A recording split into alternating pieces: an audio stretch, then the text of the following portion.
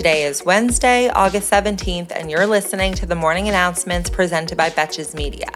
I'm your host, Sammy Sage, and the Morning Announcements is your daily 5-minute breakdown of the headlines that isn't afraid to take a side and roast the most consequential reality show there is, our government. Today's episode is brought to you by Framebridge. Framebridge makes it easier and more affordable than ever to frame your favorite things without ever leaving the house. Start framing today with Framebridge. For our first stories today, we have several updates in 3 out of the 4 major investigations into Trump's various crimes and coup attempts, which I think I'm going to start calling his legal EGOT. First up, the DOJ investigation into the top-secret documents at Mar-a-Lago. We're starting easy, with a follow-up on Trump's passports. Since he announced earlier this week that the FBI took his passports during the search, the DOJ has now made a statement that they did indeed take Trump's passports, not intentionally or permanently, but because they were amidst the items that were seized. However, they added that they had contacted Trump's team shortly after to return the passports, since they were not part of the things that they intended to search. In other words, we've now learned that Trump did this whole "they took my passports" thing after the DOJ had told him that they took them, and that he was getting them back. Either way, the FBI probably should have been more careful. Who amongst us doesn't store their passport with their national security secrets? It kind of seems like the intuitive spot. Meanwhile, several media outlets and Trump himself are requesting that a court unseal the affidavit, which would reveal key information on what evidence justified the search of Mar-a-Lago. The DOJ has objected to unsealing it, saying that it would interfere with the ongoing investigation, but a hearing has been called on the matter for tomorrow. I would bet it contains some pretty damning evidence, just based on how excited Trump is to reveal it.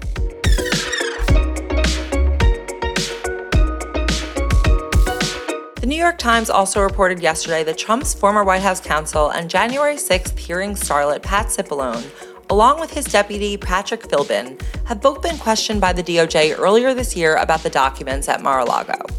Pat and Patrick, who, if they play this right, could parlay this into a reality show concept, are both relevant to this investigation because they were 2 of Trump's representatives who worked with the National Archives directly, along with Mark Meadows.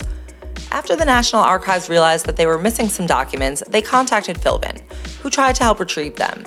And when they still weren't returned, the issue was referred to the DOJ, who began their investigation. Between this investigation and the January 6th interview, those hours spent talking to Pat Cipollone must have been like killing 2 birds with one stone. Or should I say, one Roger Stone.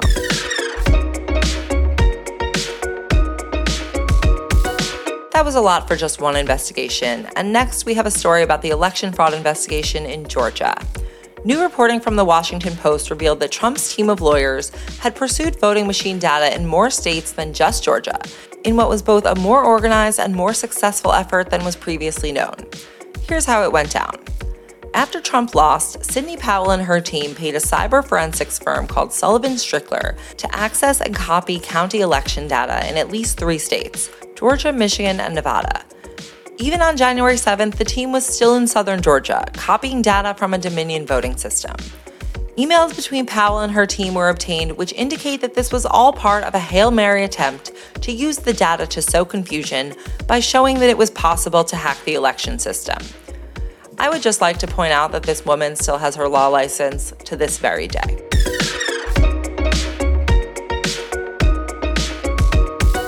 On to our third and final Trump investigation for today, the Manhattan District Attorney's criminal probe into whether the Trump Organization committed financial and tax fraud.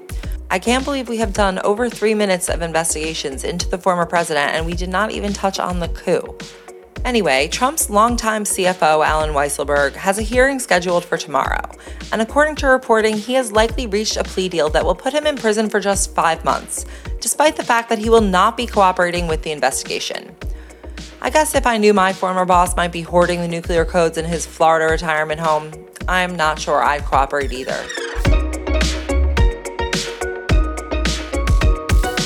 Yesterday was a Tuesday, and there were some primary elections. As of this recording at 11 p.m. Eastern Time, there had been no result announced in the Alaska primary, so we may have been spared just one more day without the concrete prospect of Sarah Palin as an elected representative. The marquee election yesterday was the Republican primary in Wyoming, where Liz Cheney was defeated by election denier Harriet Hageman. I just hope this isn't one of those things where they're going to replace the lead halfway through season 2 of the hearings, and we're just supposed to pretend like we don't notice. Maybe they'll do guest cameos.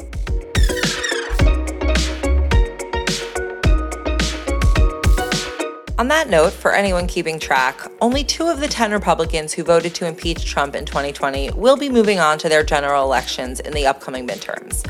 Across battleground states, candidates who denied the legitimacy of 2020 have claimed nearly 2/3 of GOP nominations for state and federal offices, specifically those with authority over elections.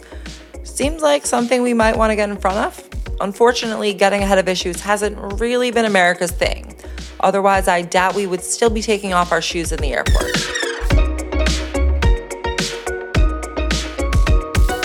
An appellate court in Florida blocked a 16-year-old from getting an abortion, claiming that she was, quote, not sufficiently mature to end the pregnancy. But she is mature enough to be a mother, is what I'm hearing. Florida law requires minors who seek an abortion to get parental consent. However, this particular teenager is an orphan, and her petition argued that her legal guardian is okay with the decision. Her petition also stated that she was not ready to have a baby given that she does not have a job, is still in school, and the father is unable to assist her. And if Florida is already making decisions like this, I shudder to think what is going to happen once books have been banned for a few years.